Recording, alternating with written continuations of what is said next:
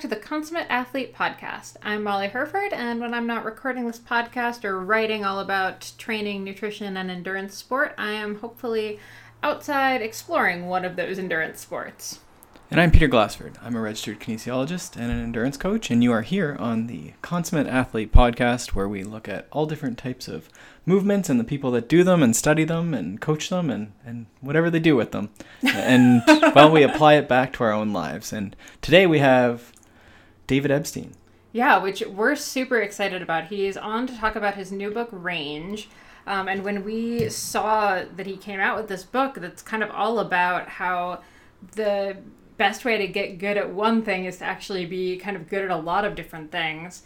We really loved it because when we kind of sat around and came up with this idea for the podcast 3 years ago, The Consummate Athlete, the idea was, how can you be the kind of person who can jump from, going on a hike one day to maybe going rock climbing with friends the next day and then going for a gravel bike ride the day after that, or a bike packing trip followed by a camping trip, and maybe throw some kite surfing in there. Well, and I think the important thing is, it's not necessarily that you're going to be, an elite anything necessarily. You're going to have to do whatever that thing you're elite at a lot, but a lot of these sports and certainly things like scientific studies, businesses, I'm trying to think even just things you study in school are sort of the culmination of combining disciplines, right? And his argument is largely around these generalists who sort of have breakthroughs by combining like artificial intelligence with some sort of random sport application, right? Or, even just in sports, if you think about, we've talked about the Killarney Trail, which is a running sort of event, but there's a lot of different like strength-based things, and then also like filtering water let's back up and say it's a running event for us, not for like a normal human who right, but again, that's the point, is that we're sort of creating, and not that we're doing it, but we're these sports, these mountain sports even, are an example of you're taking someone who's like really good at mountaineering and combining it with someone who's been doing like racing of some type, right? And there's all these different sorts, gravel racing for bikes, we're talking about running. Well, heck, cyclocross is probably the most range-esque discipline of cycling that I can think of. Yeah, and so he talks about how whether we're talking about work, different things, were different experiences, and the book has all these great examples of people who have worked in one discipline and then somehow transferred over and just thought about something differently because they weren't in that sort of silo of thinking, we're only a cyclist or we're only an engineer, but then someone comes from another sort of area, right? So the book is amazing. I don't know if you can hear the excitement in my voice, but I read this very quickly, which usually is not how I read things. Bearing in mind, the excitement in Peter's voice goes from like 0 to 1 on a scale of 0 to 10 in terms of excitement levels, but that was very excited. We actually also just read Range as the Athletic Bookworm's July read over on the OutdoorEdit.com. So what is that all about? Yeah, that's my monthly book club. We pick a new book every month that's tangentially sports related. Sometimes it's, extremely sport related. Sometimes it's barely sport related, and it's and Range is sort of like that, right? Exactly. Yeah. And honestly, it's really just my excuse to make sure that I stay accountable to reading, and I know there's quite a few other people who choose their books based on it, and then at the end of every month I sort of put together a little wrap up of kind of the main takeaways from each book, some of the best quotes that I found, what got me thinking, all that kind of stuff. So if you go over to theoutdooredit.com this week, you'll be able to see sort of what I took away from the book specifically. Okay, so before people, like if the podcast maybe doesn't convince them, then they want a little bit more just sort of book review type. Yeah, exactly. If you really want to get an idea of exactly what the book is like, not just what the concept is, then definitely pop over there. Right. Yeah, and then otherwise, I think we should really just get into this. We start with him talking a lot about youth sport development, which is something that we're both, really interested in as coaches. And I know there's a lot of parents who listen out here that, could probably really benefit from this. We had Katie Maccarelli on a couple months ago talking about how to get your kid into cycling. And one of the things she talks a bunch about is sort of not forcing your child to sort of specialize in one sport. And in this, David kind of explains why it's a really good idea to let your kid kind of explore a bunch of different things. Yeah, I think that's, we do spend a lot of time on that sort of, I would say even just the pathway of sort of even towards sporting, elite sport, but I think that applies to a lot of things, and we keep certainly as the podcast goes on, we get into work and school and life choices, and I might have a breakdown in the middle and then come back out the other side. But the amount of midlife crises you have had on this podcast. Well, I guess it's the nature. It's life. Absolutely. Well, if you enjoyed this episode, definitely hit us up over on Twitter or on the Consummate Athlete website, which is consummateathlete.com. And then we're at Peter Glassford and at Molly J. Herford on Twitter, Instagram, whatever. Let us know what you liked about it. Maybe even use I think it's the Overdrive app that I've been using to share little bits and pieces from podcasts oh, right. You can that pull I'm really out those liking. Fancy links and use it for Instagram posts. Exactly. Yeah. Well, let's get into it. Enjoy this conversation with David Epstein. David Epstein, welcome to the Consummate Athlete podcast. Thank you for having me. And we're very excited because your latest book, Range, is, in my opinion at least, the Consummate Athlete's official handbook. I don't know if we can say unofficial, official handbook. Yeah. And so we do recommend this. And you should, by the end of the podcast, it should be evident why. But thank you for writing that and for taking your time today. Oh, it's my pleasure. Thanks for having me. We often start with just having our guests sort of describe sort of their, sporting life, I guess, and that can be present or sort of how you got to where you are, just to sort of give us a feel, especially when people have sort of a bit of a varied background, but just sort of see where you're coming from as far as a sport, from a sport perspective. Yeah, I mean, I didn't have to worry about sort of, youth specialization in sports, some of the things I write about, because nobody in my family was really that into sports. Right. But I was fanatical as a kid. So I still remember in middle school, I would wake up at, these were the days when it was Dan Patrick and Keith Olbermann on SportsCenter. And I would wake up at 5 a.m. to watch the same half-hour segment play twice in a row. Which you couldn't get me up to do something like that for anything now. But I was football, basketball, baseball, a little bit of soccer, some martial arts. I did kind of everything when I was a kid. And even into high school, I played football, basketball, baseball. I ran cross country a season when I broke my arm playing football. And actually eventually later came to track because I wanted to kind of stay in shape for football. And really took to it, and ended up, ending high school doing track, and then did that all through college, and then for a year post-collegiately as a middle distance runner. So never having had running sort of being high in my mind, except for the running that was done in other sports until I was sort of a late teenager. It then took off for me and became, one of the most useful skills I've learned in my entire life, honestly. So I still do a lot of that today, although I might call what I do today jogging compared to the running I used to do. But right. Yeah, but it's still a big, very important part of my life. Your parents sound like very nice people to have to take you to that many practices as a kid. Well, I think, there was...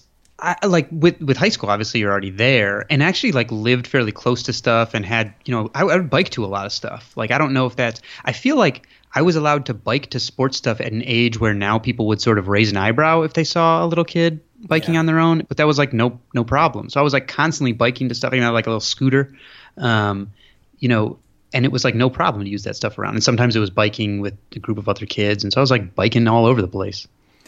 Okay, so this is really interesting. If you were so into sports and then you ended up writing at Sports Illustrated eventually, you kind of took a detour with what you studied in college, because it seems like you were kind of on the track towards, sports management or sports journalism or exercise science. But then also you have an environmental science degree, right? Too. Yeah. So there's some range there, I guess. Yeah, there's some well played. Yeah, I've taken a lot of detours, and I've gotten almost linearly less long-term goal directed since I was a teenager, and I've realized all the most important projects to me have not come out of things that I ever foresaw from far away. And so when I was a teenager, I was competitive, and I was dead set on going to the Air Force Academy and being a test pilot and an astronaut, and got the congressional recommendation and did the physical tests and all that stuff. I remember having to throw a basketball from my knees, which in retrospect seems like a really weird physical test, but at the last second, I sort of decided not to do that. And I went to college and thought I was going to study political science. Actually, that wasn't a great fit. And honestly, here's another place where running features importantly in my life. I was a walk-on 800-meter runner in college, and I became really good friends with the best 800-meter runner on the team, who was a senior. And he was a biomedical engineer. And I remember him telling me, hey, our college is leasing this campus out in Arizona. I went to school in New York. out in Arizona, like, you got to go out there. It's amazing. And I'm like, well, why would I do that and like spend a summer in the desert? And he convinced me because, one, he's like, you'll get some mild altitude training, and two, you can take a class out there, so you'll have a lighter course load during track season. And I'm like, sold. All right, great. And so I go out there and I'm just totally blown away. Take a geology class. It's all of a sudden, I've grown up in city, and it's like you're seeing life spread out horizontally, clinging to its vein of water. And, I'm running in kind of scenic areas that I've never sort of experienced before. And I was like, whatever I have to study to get more of this, and I got interested in how did this like basin and range system in Arizona, how did the earth systems work? And so I end up majoring in geology, picking up astronomy later because I come back to Arizona for another summer. And was planning to be a scientist. So I started grad school in geological sciences. And it was, again, another thing from running. And this one I have to, disclaimer, there's a sad part to this story. So just to give that heads up before I go, was one of my former training partners and closest friends dropped dead at the end of a race after a mile. He was one of the top ranked guys for his age group in the country. And I sort of wondered, how could that happen? And people were saying he had a heart attack. And I'm like, what does that even mean for someone like this? And so I gathered up a waiver. His family signed a waiver allowing me to gather up his medical records. And I, sort of investigated. It turned out he had died from this disease caused by a single gene mutation that's commonly misdiagnosed. And, as time went on, I decided I wanted to raise awareness about this. And so when I was a grad student, I was in a tent in the Arctic when I made the final decision that I want to merge my interests in sports and science and write about sudden cardiac death in athletes for a broad popular audience. And I'd grown up reading Sports Illustrated, so that sort of became my proximate goal, to write about sudden cardiac athletes, sudden cardiac death in athletes for SI. And in fact, that is what I did a few years later and became the science writer at Sports Illustrated. So it was really a merger, taking my sort of ordinary science skills and bringing them to a sports magazine where suddenly they were extraordinary, which really kind of carved out a career for me. Yeah, and I think that science background is so valuable in journalism, and being able to, look at studies now and be able to write about it. I kind of had this as maybe a side question, but this seems like it works really well. You talked about the Fermi estimation and how it can cut through bullshit. And I was wondering if you could kind of speak to, with sports journalism and especially, sports medicine writing, how can athletes read all of these, things that come out that are about new trends and, this study says, and it's, a sample size of 5. Is, any advice for athletes who are just so inundated by this information, how they can cut through the bullshit? Yeah, that's a good question. I mean, I think there are multiple levels of ways to do that depending on sort of, what time and inclination they have to go after that stuff. But so there are certain things that I think are like the top level decision-making heuristic for cutting through the bullshit, which are seeing if people like Christy Ashwanden and Alex Hutchinson have written about them, right? Because if that would be like my first level of thing, because that's like the quickest way to get to. Christy was until recently writer at 538, and Alex writes it outside, but they both do a lot of writing on their own, and they both have books about sports science out recently. So, or maybe if, in the past, maybe I would have said, look out if I've written about it as well, but I'm not doing that as often now. So I think that's a first line.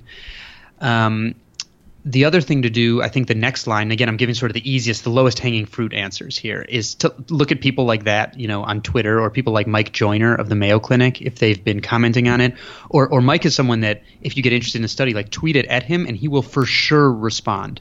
And he's a physiologist and a human performance expert. So I think those are sort of some of the top line things. If you're actually looking at the studies yourself, I think the most important thing you can probably do is get some understanding of effect sizes. And there are places, you can do that online, because so many of the studies, you'll see this blaring headline, and then you go look at the study and realize that the effect size is so insignificant that, either it's a false positive, because if it's a smaller study with a small effect size, they probably didn't actually detect something real, or you don't care anyway. Because the effect size is so small and it's swamped by all the other things you could be doing. And that is, I would say, the majority of the studies. So I think, go look at that. Like if you see a like D equals something, that's telling you the number of standard deviations that this effect has in moving you toward like whatever they're testing for. So if it's like some really, really small number, 0.0 something, whatever, I would just like stop reading that study and like move on. There's nothing practical application for you, basically. So those are sort of multiple levels of heuristics there. Like obviously the best thing would be like get some science, education or whatever and follow the literature. But I think that's probably not the most realistic for most people. Mm-hmm. Are there any headlines that have been driving you kind of crazy on this front lately? I have to ask.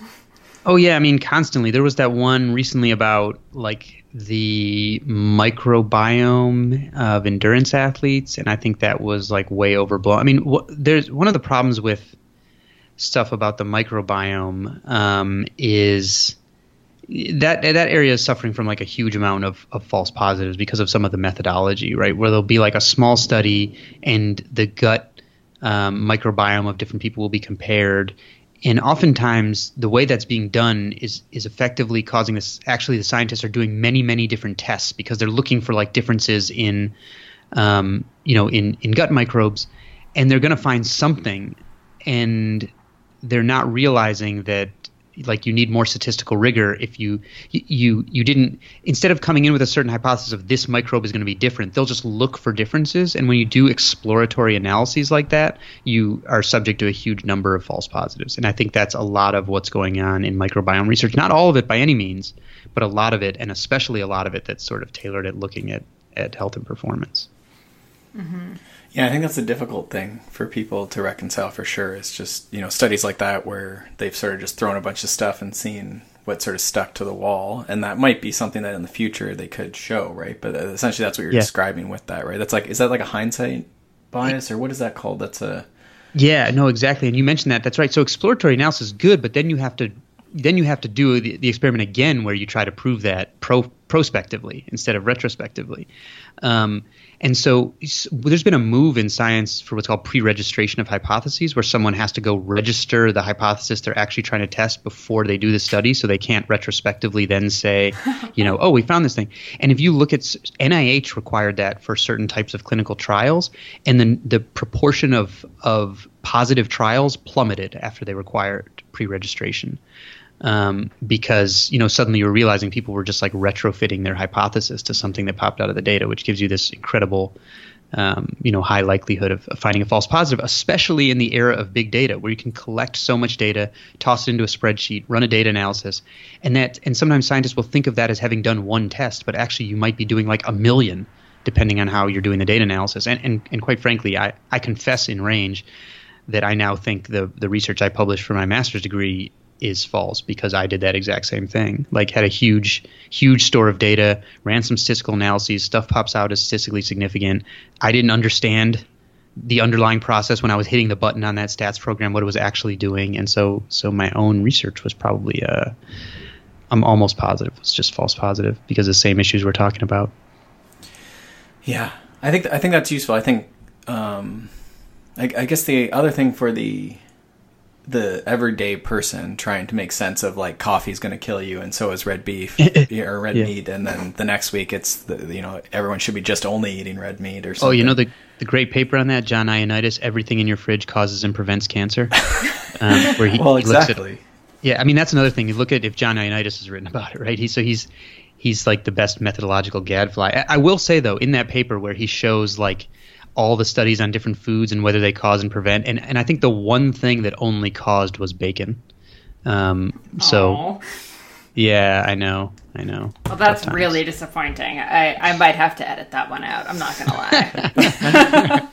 That's right. So this will be like making our retrospective hypothesis, right? You're going to just edit out the data you don't like. So, yeah, exactly. Go ahead and be part of the problem. Yeah. I'm just kidding. Sorry, I didn't mean to interrupt there. And that's such a good paper, and it's freely available online. So. That is awesome. Yeah, we'll try and find that one and link to it. Yeah, but I think all of this stuff is just sort of leading us towards, right? And I think the studies are meant to guide, sort of future things that, like we're pretty sure smoking's bad, right? And there was like that took a while, maybe too long, but, we sort of like mechanism, and then went through and sort of, double blinding and everything else, right? And it's like fairly obvious. But a lot of this other stuff is very much in the early stage of like, it seemed like in these certain things, this was what was happening. But, short term, smaller samples. And I think that's hard. Everyone wants that, like, this is the answer. Definitely. And also with smoking, right? So the effect size of smoking at a population level on deaths from cancer is enormous. Like, if you go to the American Cancer Society, every year they do stats, and if you look at like total cancer deaths, you'll see that lung cancer, lung and throat, cancers related to smoking dwarf all the other ones combined. And so you realize like how much, that we could prevent a huge amount of cancer if we lower smoking rates just a little bit. The problem is there's a 20-year lag period. So if you look at graphs of smoking rates and deaths from cancer, they're like look extremely similar, but with a 20-year lag. So it takes time to show up, which is obviously not ideal for that kind of decision making. But I think for most people, like don't get. It's sort of like investment advice that people get. Don't get like whipsawed by headlines. You know the principles of food, right? Like try to eat real food, and so don't go crazy with every successive headline. Right. And I think, that's almost a segue, in terms of a 20-year lag time. I wanted to talk a little bit about, the early sport specialization. And I think even, we can relate that to choosing your major. And I think you also compared that to sort of dating and sort of finding your spouse or friends or whatever. But the idea of sampling when we're younger, and the problem is, we don't know the end thing. We don't know that, right. that we're going to have David Epstein from someone who's studying geology, right? Right. So I guess my question is then, as parents, we're going through and, we have all these like, basketball and, hockey all year round and this sort of stuff. And we want to have kids on ice all the time. How do we, this is a Canadian example. I was going to say obviously. That was so Canadian. How do you reconcile that? I guess I don't know. Yeah. I mean, two things I think since they're so recent, it'd be cool to point people toward are, and you reminded me when you said Canadian, because I was just talking about this with Steve Nash, who didn't touch a basketball until he was 13, played a bunch of other sports and went on to become the two-time NBA MVP, and he's Canadian. And we both watched this HBO Real Sports special about talent of sport development in Norway recently, and we're like so excited about it because Norway like exploded the last Winter Olympics. Right. It was probably the best single country performance maybe in any Olympics ever. And the HBO Real Sports looks at their development, and basically they have kids doing like all this broad stuff. They sort of like got rid of what we would see as formal competition here before the age of 12, and they have kids doing general physical literacy and all this other stuff, and clearly it's not hampering their development. So that was great. And then just out yesterday is this first part of this ESPN series looking at this like incredible rates of breakdown of young players in the NBA and how it relates, and their orthopedic surgeons seeing, these injuries that they used to see in 40-year-olds now in 18-year-olds and that kind of deterioration. And so I think there's some really, some compelling evidence building around this case. I think part of the problem is, and I think there are 2 points I want to make here. So part of the problem is, I think there are systems that are forcing kids sometimes to specialize, even if we know it's not optimal development, right? I lived in Brooklyn in New York until recently, and there was a U7 travel soccer team that met at a park near me. And I don't think there's a single human being in the world who thinks 6-year-olds can't find good enough competition in a city of 9 million people that they have to travel, okay? But those kids are customers for that league. And whoever runs it and has that financial interest doesn't care how they are as 20-year-olds, right? And just wants to keep those customers from other sports. So I think that can be a really hard thing for parents to engage in. But I think there are places that get the best of both worlds. Like France overhauled its soccer development. France, which won the last Men's World Cup, overhauled its soccer development pipeline decades ago to say, okay, we know kids are going to come into this sport early and want to specialize in it. So how can we do that while still getting the benefits that we know come from this broad athletic base? And so they will have kids in the pipeline, but they'll do like what the kids in Brazil do, where if you go to Brazil, you see kids aren't even playing soccer, they're playing futsal. Small ball, stays close to the ground. They're playing on sand one day, cobblestones the next day, over on a tennis court over the net with different one day with different numbers of players. And so they're still, playing something with their feet and a ball, but they're really varying the challenges up, almost on a daily basis. And so my hope is that we can have programs that capture some of the benefits of diversity, even if people are restricted to a single sport, because I think it's more about the diversity of the physical challenges that you face and the diversity of movement that you face, as opposed to, putting on a jersey from another sport, basically. Yeah, it's interesting you brought up Norway, and certainly cross country skiing it was Norway, right? Yeah. Okay. And their cross country skiing and just their winter sport dominance. And on the news, I seem to recall that they were highlighting and it's certainly part of it, it's just part of their culture that they cross-country ski a lot, and they have all these trails that are lit part of the night. And we had Steven Seiler on, and he obviously knows a lot about that area. And I was asking him sort of is there preparation for skiing? Because cross-country skiing, they can't ski a lot of the year, so there's a lot of cross-training, a lot of striding, a lot of hiking, running, biking and stuff. And I was like, well, do you think that that's an indication then that actually this, for my own purposes, we'll call it the consummate athlete sort of approach. Do you think that this is worthwhile? And he wasn't so sure that there wasn't the specificity wasn't important. And I think it depends who you're talking to, perhaps. But do you think that's maybe part? Is that what you saw when you were thinking of Norway and sort of that winter sport? I mean, it depends on the age we're talking about, right? I think early exposure, by the way, I think is great. But I think it's clear that they are not early specializing kids in any sport at all, okay, and are still doing incredibly well. You absolutely need specificity. But there are kids that are specializing much earlier than the Norwegian kids in the sports that the Norwegians are then destroying them in. Including kids in the United States. So I definitely think you need that specificity eventually, and that early exposure is great, but that the evidence really testifies to the benefits of diversity early on.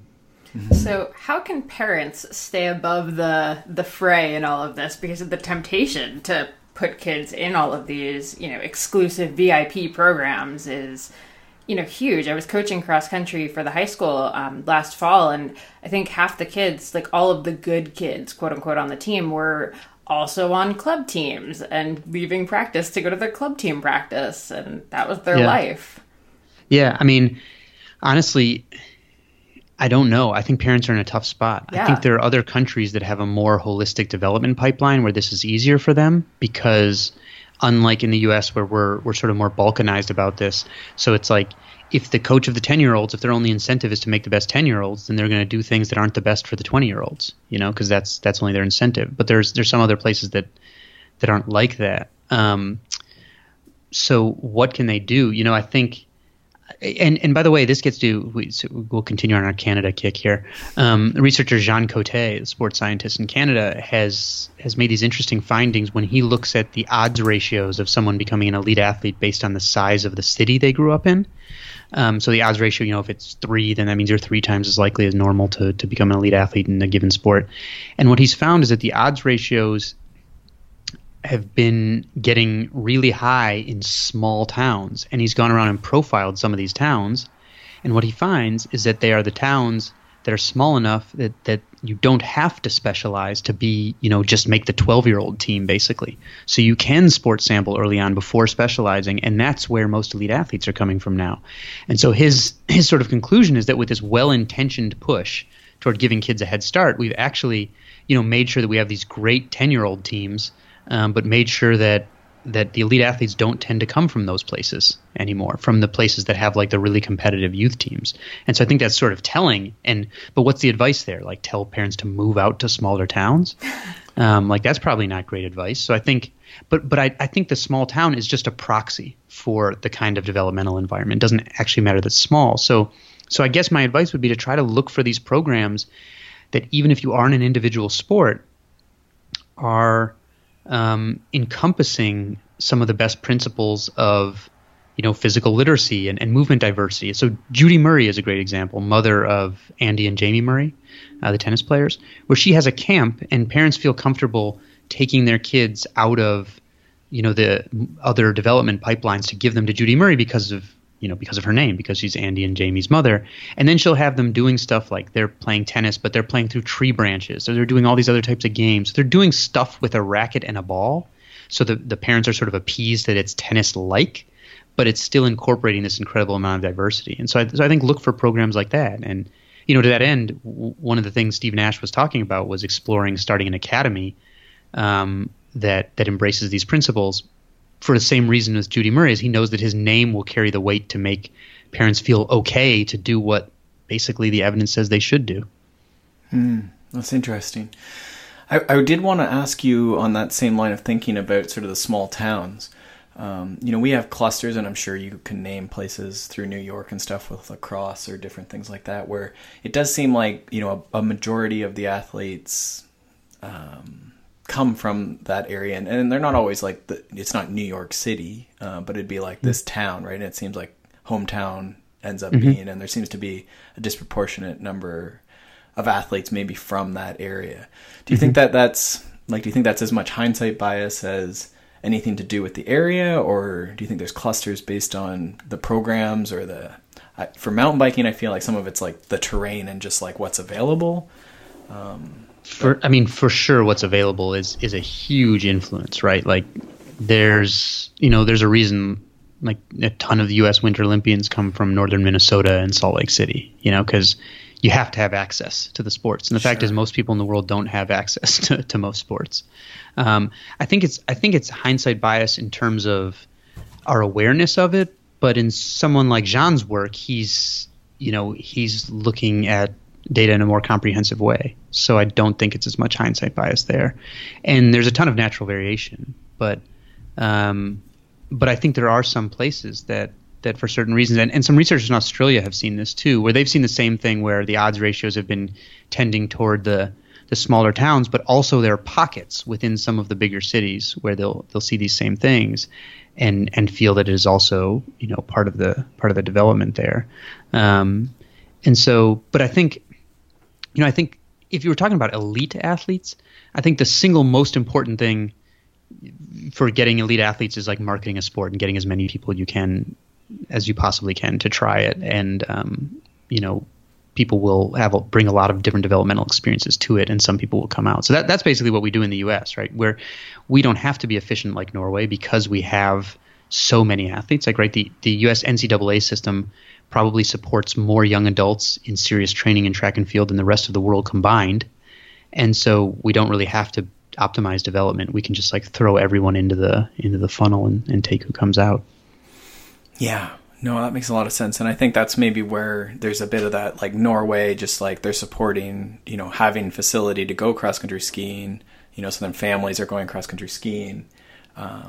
Kids can go cross-country skiing. I assume that happens. They just go on their own and stuff. And you talked about even just your family had you by happenstance, as much as on purpose, probably just in a location that you could access this stuff whenever you wanted, right? Yep. And I think that's a lot of it is like if the kid's able to go and do that stuff, fairly easily, and if they enjoy it or not, like they'll sample, I guess, on their own. But yeah, your story sounds a lot like mine was similar. Like I was just able to ride my bike in all different ways. We would build dirt jumps, but we could also go like trail ride or road ride, and my parents didn't even have to be involved most of the time.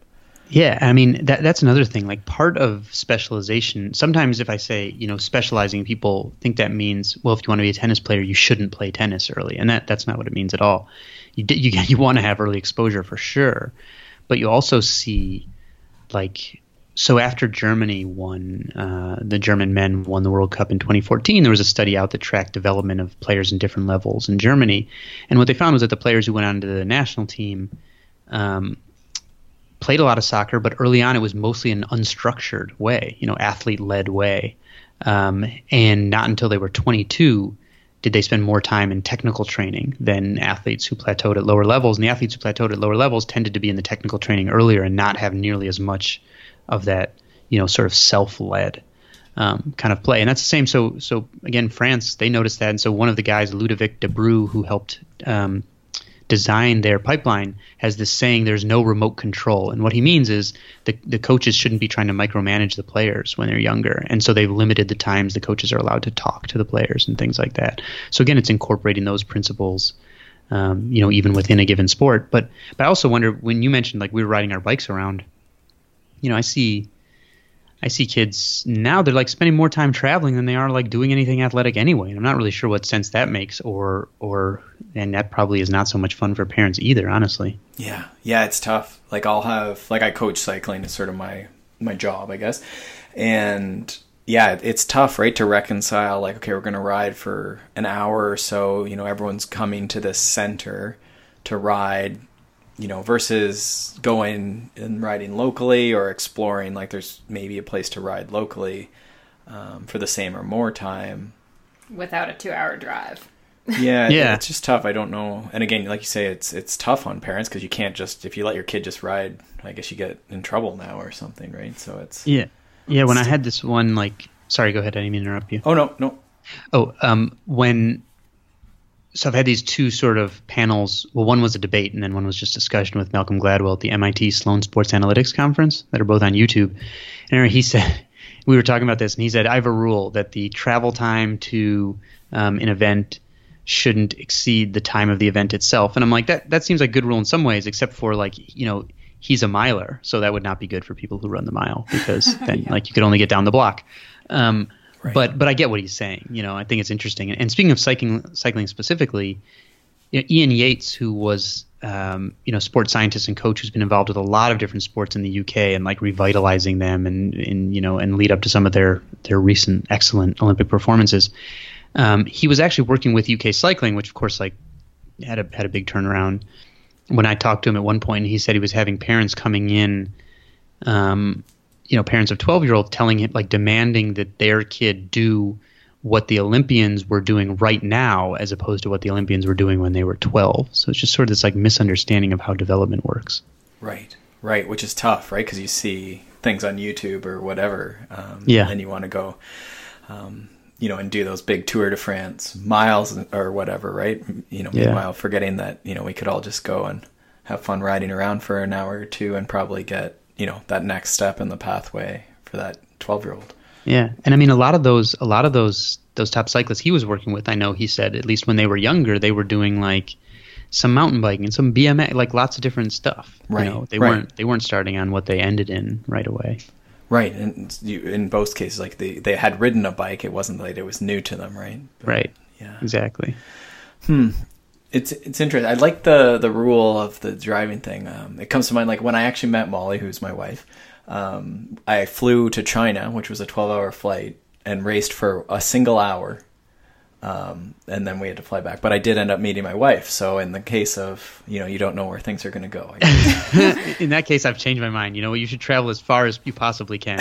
Right. Really, no matter really what the event is. broadening the sample dating pool there. Yeah, there you go. So, I mean, so if it's a combination of competition and dating, then like I think the principles maybe change a little. Yes. You could have just driven 8 hours the next weekend, Peter. That was on you. Yeah, it would only be 8. Yeah, to race an hour, I guess. Yeah. But that's cycling.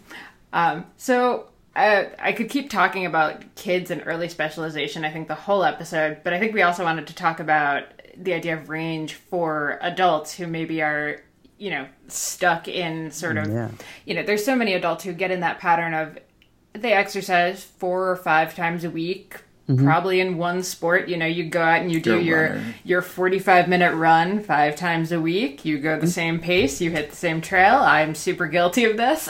But I think we should kind of get to those people a little bit. So one thing we both really liked from the book is you talking about the I think it was sampling Saturdays is what you called it.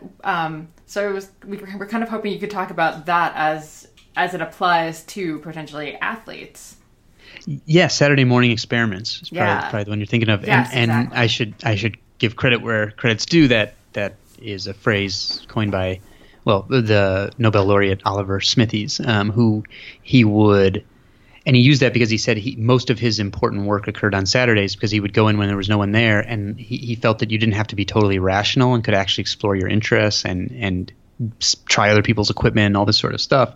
And so he was, he said people would ask him why he went to work any other day because that's when all of his breakthroughs came. And so he was talking about, science and creativity, but I think that really applies, right? There's nothing, first thing first, it's better to be doing physical activity than not to be doing physical activity, even if that means you're doing the same things over and over, right? For sure. But, there's also the fact that if you want physiological adaptation, then like going to the gym and lifting the same weights the same number of times every day might prevent you from falling backward, but it also isn't causing, any kind of adaptation and because you adjust, you adapt to being able to do that thing much more easily and efficiently. And like most things we do, we sort of get in ruts of competence where when we become really competent and comfortable at something, we sort of stop looking outside for ways that we can improve. And I've been guilty of that and ended up kind of doing something off my normal writing path that really helped with this book. But so first of all, I think it's important for people to do things that they will be consistent with, right? But also sometimes to try different things. And there's a lot of evidence that you become less fragile as an athlete, which is important as you get older, right? I hear from lots of people who are older and they were active and they basically stopped because they had some injury. And they decide that injury like was the symbol of them like physically expiring and they just can't do this stuff anymore. And I've had that feeling too sometimes when I get injured. I'm just like, that's it. I just aged, I'm not going to get back. But then you do your PT or whatever and you're back. And it's like you never were injured.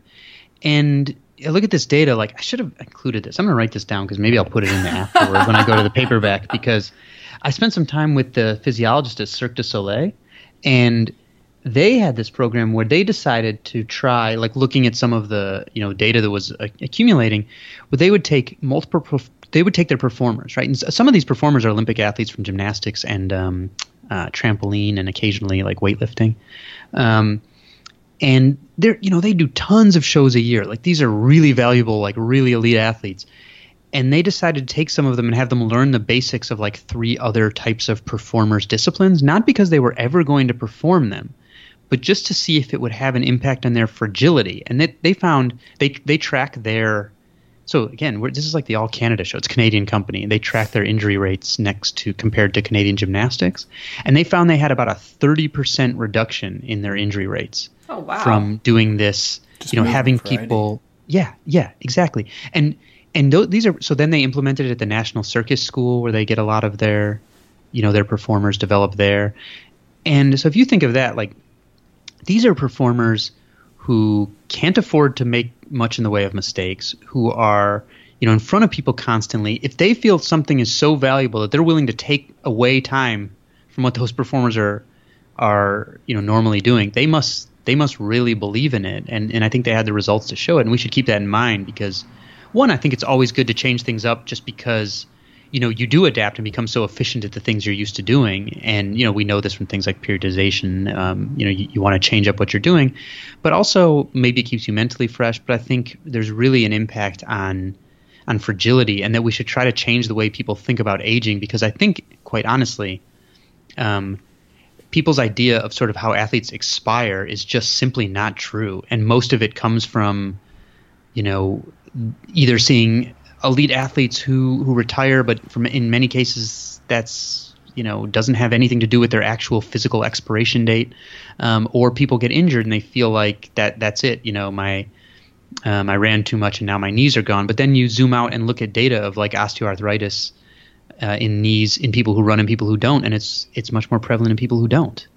But that message is not as intuitive and doesn't really come across. So those are some of the things I think about with respect to athletes as we age, and just not thinking of injuries as having expired, because if you do the kind of strengthening, and that you need to do to correct those things, you'll be back and it'll be like you were never injured. Yeah. Did you shy away from, like, I can understand why you might, but from putting more of the sort of health-based stuff into the book? I did. I had written about some of that before. So like I had written a story at Sports Illustrated about, for example, there was this epidemic in hockey of torn labrums in the hip that was causing all these other injuries because it can be difficult to diagnose because you don't have nerves in your labrum, and that was often coming from kids were learning butterfly style goaltending. Right. Yeah. When they were really young, and never mind that the best butterfly goaltender, Patrick Waugh, didn't even try it until he was already a pro. But right.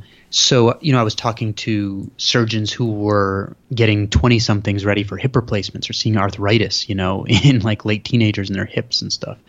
And so I'd written about that. And Neeru Jayanthi, a doctor who did this longitudinal study of youth athletes and found that the best predictor of a young athlete, these were teenagers and down suffering an adult-style overuse injury, meaning like one that might affect their life or career for a long time, was if they were specialized.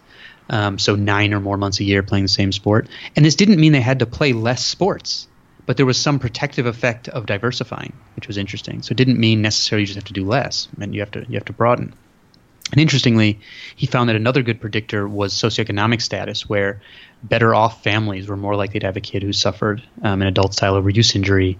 So it's like the rare health epidemic that hits people who are well off because they can afford those travel teams and all that kind of stuff. And I knew this stuff, but last one, there's 1/3 of major league pitchers now have had Tommy John surgery, right, and they're pitching less than ever. And I know Struan Coleman, who's one of the surgeons for Major League Baseball players who researches this, thinks it's set up by these micro tears in the ligament when they're younger, when they're throwing too much. But I decided to stay away from that because, having written about this sort of stuff and talked about it sometimes, my feeling was that for parents specifically, and in many cases for athletes also, it wasn't that influential. That that they were much more interested in performance message than health message. And we can see that in certain things, right? Like if health were the number one priority for parents, then we wouldn't have youth football, right, where people are running into each other with helmets. But I think the performance message, my feeling was that is what really reaches people.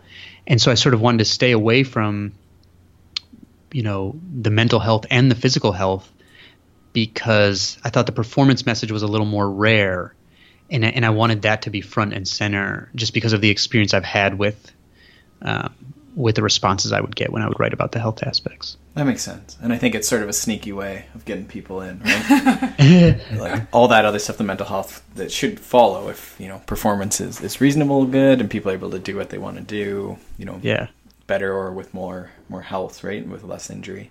Yeah. I like that. I'm trying to think here where we want to go from here. You talk a little bit, what's sort of implicit, I guess, in some of this of sampling things is that you're going to end up being a beginner, quote unquote, in different things. So whether you're going and taking different courses or, playing around with something completely new in sport or at work or whatever. The one quote that I had highlighted was, and I think it's someone you were talking about in the book, used it, but you have to carry a big basket to bring something home. In terms of, I thought immediately about like going to a course or, getting instruction and thinking, this instructor is not very good, right? So can you talk about that, like in terms of being a beginner and, if we are going to try something new, how to do that, especially as an adult?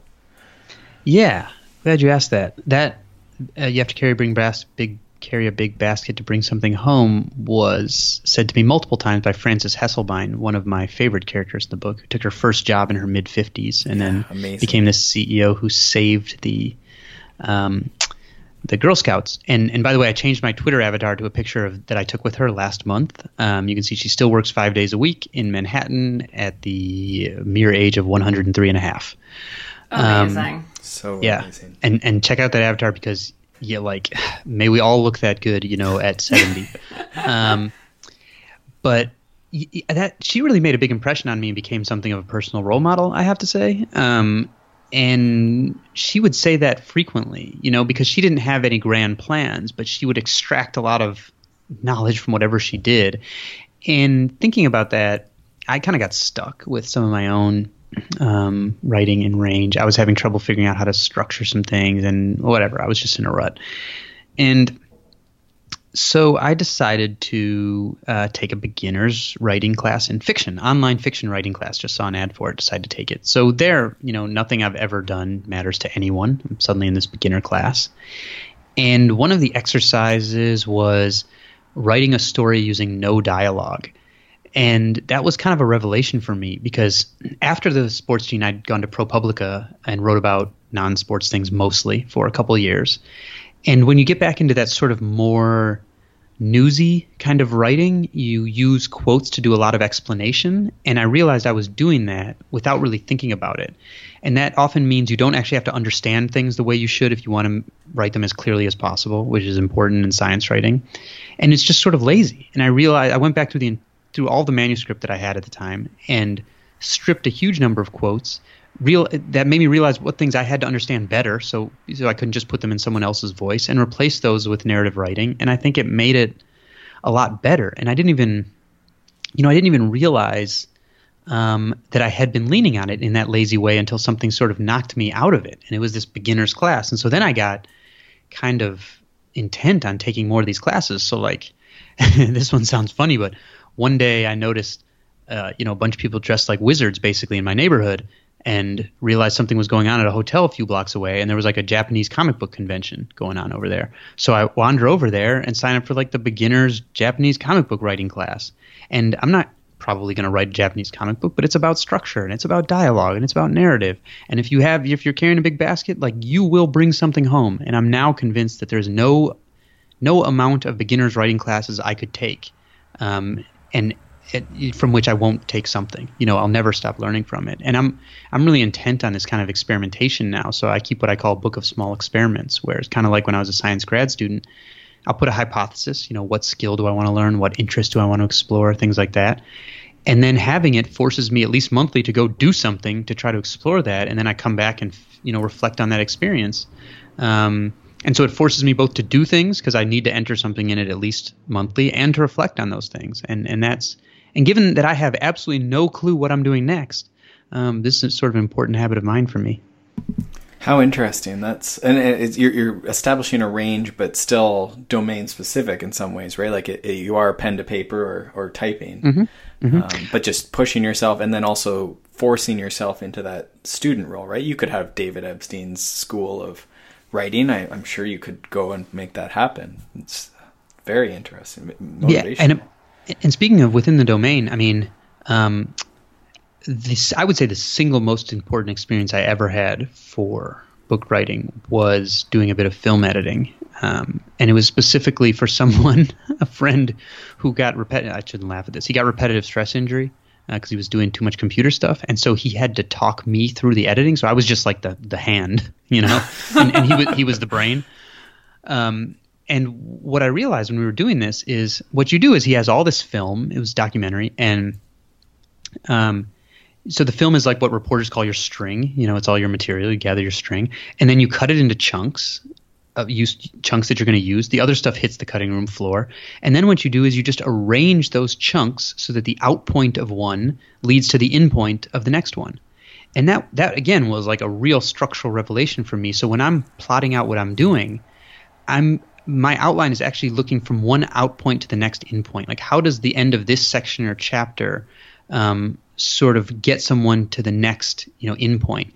And that's how I use section breaks and chapter breaks. And that's like been the core concept of everything I structure. And now I see it everywhere. Like, you can see someone like Wes Craven, right? Who his horror films, where frankly the material in some of those films I would say is pretty silly. But he was so good at structuring that's often you were still like, all right, I still kind of want to come back from commercial break and see what's next. And so it was really an experience in film editing. And then I would say the second most important one was I wrote a script for This American Life. And you realize when you're doing radio, you have to reinforce science points in a certain way as you go through the story because people can't stop and reread. And I think that's sort of a good principle, and that was really a great learning experience. So I'd say my most important writing learning experiences came from film and radio. Wow. Yeah, that's, I think, motivation for all of us too. Well, I'd say, I think I've had the same experience. Even just doing this podcast for the last 3 years has completely changed how I write, how I do interviews, everything. but it's, it was such a different form of journalism. So it's neat to have to experiment with that. Yeah, definitely. And I think, again, like people, a lot of even great journalists get stuck in these ruts of competence, right? Where we all get competent at something and then we just sort of stick at a good enough level. A great analogy for this is, and again, this is going to sound silly, but at some point I ended up reading a whole bunch of literature about speed typing, right? And how you get faster at typing. And it turns out that most people just from like doing it will get up to, 50 to 80 words a minute, but then you stick. And the fact is you can get like twice as fast as that, but you have to set a metronome a little faster and follow it no matter how many mistakes you make. And then you tick the metronome up a little bit every few days and you end up being like twice as fast. But it just is sort of this analogy to me that shows like how once we become competent enough, we'll sort of stick. And then you have to start doing things differently in order to keep getting better. Mm-hmm. I like the rut of competence, and I was thinking about that for masters athletes in particular. I feel like when we start hitting this middle age, we'll say we kind of settle into, okay, this is where I finish in the pack. This is what my marathon time is going to be, like best case scenario, but it's probably going to be around this. How do we get out of the rut of competence as older athletes, do you think? Yeah, and I should say, when I used that phrase to the economist Russ Roberts, he said it's actually a hammock of competence because it's so comfortable. Ooh. We stop standing up to look outside for what else we can do. I think for older athletes, their motivations for doing things are myriad, and so it sort of depends what they're trying to get out of it. But so one of the blessings in disguise for my own running career was being a walk-on, so that I had 2 years to experiment with my training where nobody cared if I was, I wasn't even getting invited to most of the meets. I wasn't traveling, anything like that. And so I had a chance to burn time. Well, it's not burning, it's investing time in experimentation where my race results didn't matter, to try to figure out the kind of training that worked best for me. And I think if people haven't done that, it sounds like it's not something you want to do, like burn a season doing that, but I think it's really important. And I think that's also where some of the art of coaching comes in, right? Is the coach, at a certain level, a coach can't tell you exactly what to do to get better. They sort of have to walk hand in hand with you as you try to, triangulate what works best for you. And I think that's why coaches are so impactful. So I think one thing to do is try to get someone who can play a bit of a coach role for you. And help you do that experimentation, and don't worry about investing a little time in experimentation, even if it means maybe your results go backward for a little while, because you're trying to learn about the training that best works for you. And I think knowing, you have a section where you sort of comment on, as we get older, we're less open to experience, and and I think that's, if we can be cognizant of that, I think, at least some of us can do things like what you're doing, or like you say, get a coach, or take a course of different types. But what about the people who, maybe find that harder? Like they're in that hammock and it's a good hammock, and, they're to make that change, or to mix things up, or to get that metronome going, I guess. What comes to mind? Yeah, I mean, if they're comfortable in it and it's good for them and they're staying active and they're fine with the things they're doing, I guess. Okay. Yeah, maybe that's okay. But especially when we're thinking about lifelong athletes, I think. But I think, if there's someone, say, who's doing 5Ks all the time or something like that, I would say just try to make a little tweak then. Maybe you get into a trail run or like a mountain running race, or start with very little tweaks. Like you don't have to go totally crazy, or maybe see if, you can leverage some of your running and you can get in a triathlon and see if you're interested in the cycling and the swimming part of it. Yeah, like I don't think you have to take these flying leaps. You can just sort of try something that's a little bit different from what you're used to. Right. For a lot of older athletes, I think their training probably usually isn't as polarized as maybe as it should be. Like they're spending a lot of time going sort of medium hard all the time, when in fact if they took some of their easier days easier, they could take some of their harder days harder. And so if they're staying in that sort of moderately hard zone, they're sort of moderately easy on the easy days and moderately hard on the hard days, I think one thing to try would be going really easy on the easy days and really hard on the hard days. This was when Malcolm Gladwell and I became running buddies. We would do these interval workouts, and he was like, he was a Canadian provincial champ. This is like, how many references to Canada in this show? He was It all comes back. Yeah, he was a Canadian provincial champion in the mile. And one of the things I noticed with him, the Fifth Avenue Mile was one of the races he would look for every year. And one of the things I noticed with him was he was doing intervals way too deep into his training cycle, like days before his biggest race, real pounding intervals. I'm like, dude, you gotta back off. Like, just try 1 year resting more in the lead up, and doing your last serious interval session like 10 days out or at least 7 days out or something like that.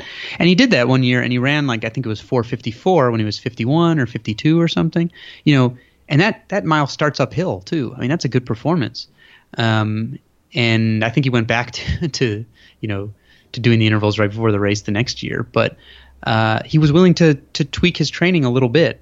He in that year where I was saying, all right, stop running 6 minute to 6:30 pace on all your easy days. We'll pound some intervals, but then stop them earlier before the race. So those were sort of smaller tweaks within the things he was doing anyway that I think made a good difference for one of his races. Yeah, and I mean, we have that time, right? Like no one's, most of us are not getting paid, like you say. We're not NFL players who, the clock's ticking or something. Yeah. We can play with that and see if it helps, right? Yeah, and you don't have to, if you're an endurance athlete, which I think is probably the largest component of masters athletes, is my guess, in the world, you don't have to deteriorate the way that you might think, right? You can there's like a cool case study of a rower who, I think he medaled in 5 successive Olympics, I think. Danish guy, if I recall. And you could see like his maximum heart rate and things like that would come down, but it would be compensated for by other physiological mechanisms like his cardiac output and things like that. And so if you keep going, you don't have to age real fast. So I don't think you should feel too much of a sense of urgency about spending a little time in experimentation. Right. And you're still, it's still running. It's still like the difference should not be that much in those minor tweaks. Yeah. Well, we've kept you. I can hear your baby is... Oh, you can hear him now? Sorry. That's okay. That's okay. We're at time. We've taken up your time, so I do appreciate that a ton. Did you want to leave the audience with anything? And certainly any of your social stuff. We'll get links to the book and whatnot in the show notes for sure. But anything to leave us with? Yeah, one of my favorite quotes from the book is by a woman named Herminia Ibarra, who, since we've talked about like changing and trying new things, is she studies how people make career transitions, successfully or unsuccessfully. And one of the phrases she used that I loved was, "We learn who we are in practice, not in theory." And what she meant was there's all this sort of personality quizzes and career gurus that might want to convince you that you can just introspect and understand your abilities and your interests. But in fact, what the psychological research shows is that our insight into ourselves is actually constrained by our previous experiences, and that you actually have to do stuff to find out who you are. So she likes to say, act and then think. And I think that's sort of a powerful message that I think about a lot myself, about learning who I am in practice as opposed to having a theory, and that I actually have to try things I haven't tried before to learn more about myself. And so that's an approach I take both in my physical and my mental endeavors. Yes, I found both the career viewpoint, and then I guess for me it transfers a bit into the sport. So I found that my favorite part of the book. Actually. Oh no! Every other episode, he's either retiring from sport or changing careers.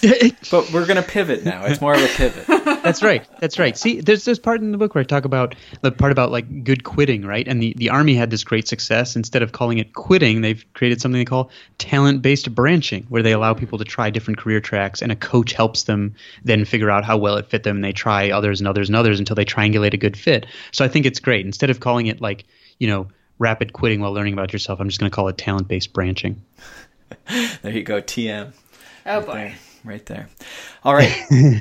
So we'll link to all your socials. Did you want to just give us what handles and stuff people can follow you at? But we'll. Oh, maybe that's what you're asking for. Sorry, sure. Instead of like a philosopher. No. That was perfect. Perfect. Yeah. I'm at David Epstein on Twitter and davidepstein.com on the internets. Perfect. Thank you so much for your time, David. Yeah, this is awesome. My pleasure. Thanks for having me. And thanks so much for tuning into the Consummate Athlete podcast. You can check out my stuff over at theoutdooredit.com or by following me on Instagram and Twitter at Molly J. Herford. And you can check out Peter's coaching, training plans, blogs, all that fun stuff over at smartathlete.ca or by following him on Twitter and Instagram at Peter Glassford. And if you want to support this show and other awesome podcasts, please check out wideanglepodium.com for show info, other podcasts, bonus content, and to become a donating member so you can get all of that rad behind the scenes content and help keep shows like this on the air.